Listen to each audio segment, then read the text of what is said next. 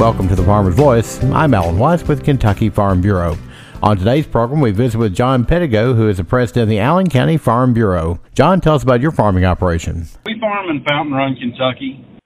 We're traditionally tobacco, row crop, and beef cattle operation. This year, and really for the last couple of years, we've been dabbling in some produce. But tobacco and beef cattle are, that's historically what we've done. What's the scope of your operation? How many cattle? How many acres of tobacco you guys raise and row crops there? My dad and I are partners, and between the two of us, we run about 400 cows, mama cows, brood cows, and then grow about 200 acres of burley tobacco, and a little bit of row crop, and like I said, starting to grow a few acres of produce. Any particular breed work good for you on the farm, or you guys just commercial cattle or what? Just commercial cows. We continually try to cross it up and capture as much hybrid vigor as possible. That's dollars I don't want to leave on the table. And so I've rotated through all the breeds from Gelby and Hereford.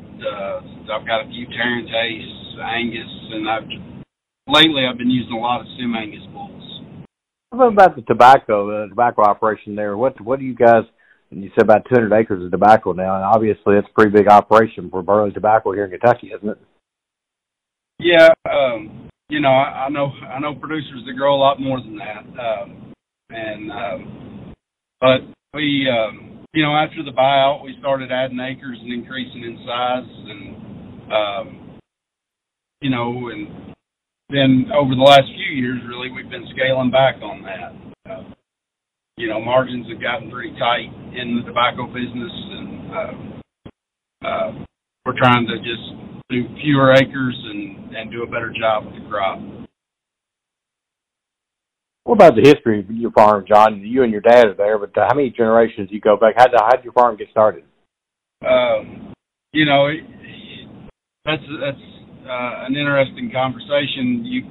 There's my great-grandfather bought into the farm from his mother's family, and if you go back through that family, we can claim at least 7 generations, but it really goes back to my great-grandfather starting our operation here in Fountain Run, and so I would say at least 4 generations in a straight line.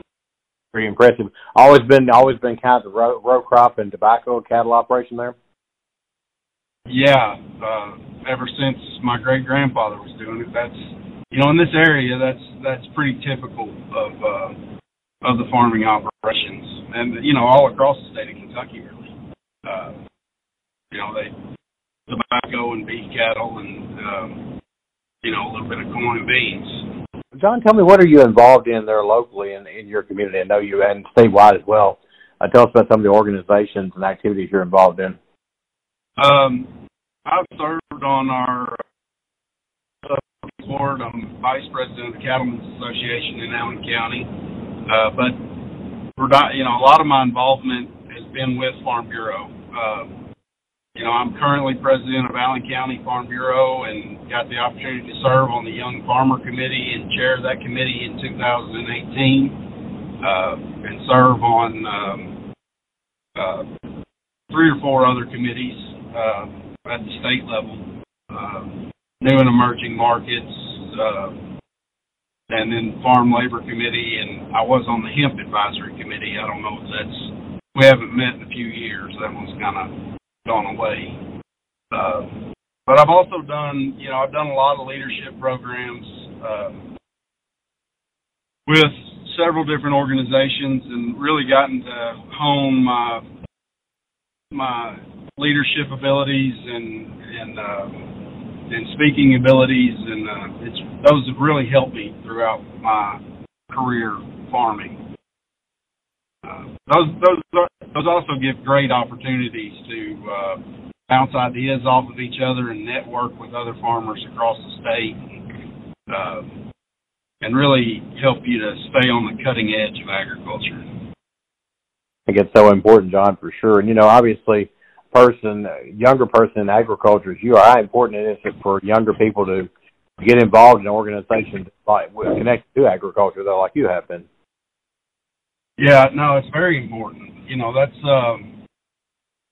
That's where you meet people that can help to mentor and educate you, people that have been there, and also peers that are going through the same struggles that you are. And I tell the story some where about 10 years ago I was farming every day, and I wasn't really involved in any organizations off the farm, and it was just me and my dog checking cows, and I loved that, but I needed the social aspect and that peer group of friends that were going through the same thing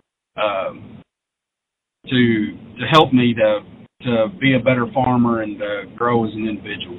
What are some of your big struggles on the farm there, John? We go through the same struggles everybody else does, from lack of capital to weather issues, and lack of infrastructure. It always seems like there's money that needs to be spent and nowhere to get it from. As far as an individual struggle that's different from anybody else, I'd say labor availability. That's a new one that's become a big struggle for us. It's been a problem for several years, but since COVID, it really feels like the labor market's changed, and finding good help on the farm is a struggle for everybody. I'm not totally sure what the answer to that is. It may tie into immigration reform and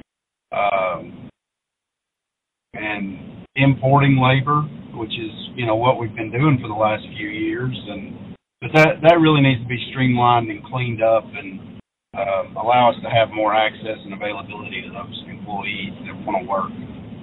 What about on the other side of things? What do you enjoy the most about the farm, John? I love cattle. I love raising beef cattle. That's been a passion of mine for a long time, ever since I was a little kid. And really, that's the reason I came back to farm. But another thing that always strikes me is I love the springtime. Every spring there's this rebirth and hope, and it's a new opportunity and a new year, and it feels like anything's possible. And I don't say I anticipate that feeling, but it seems like every spring there's a point where I realize the optimism of that year and the possibilities that could happen. Our guest today on the Farmer's Voice, Allen County Farm Bureau President John Pedigo. I'm Alan Watts for Kentucky Farm Bureau.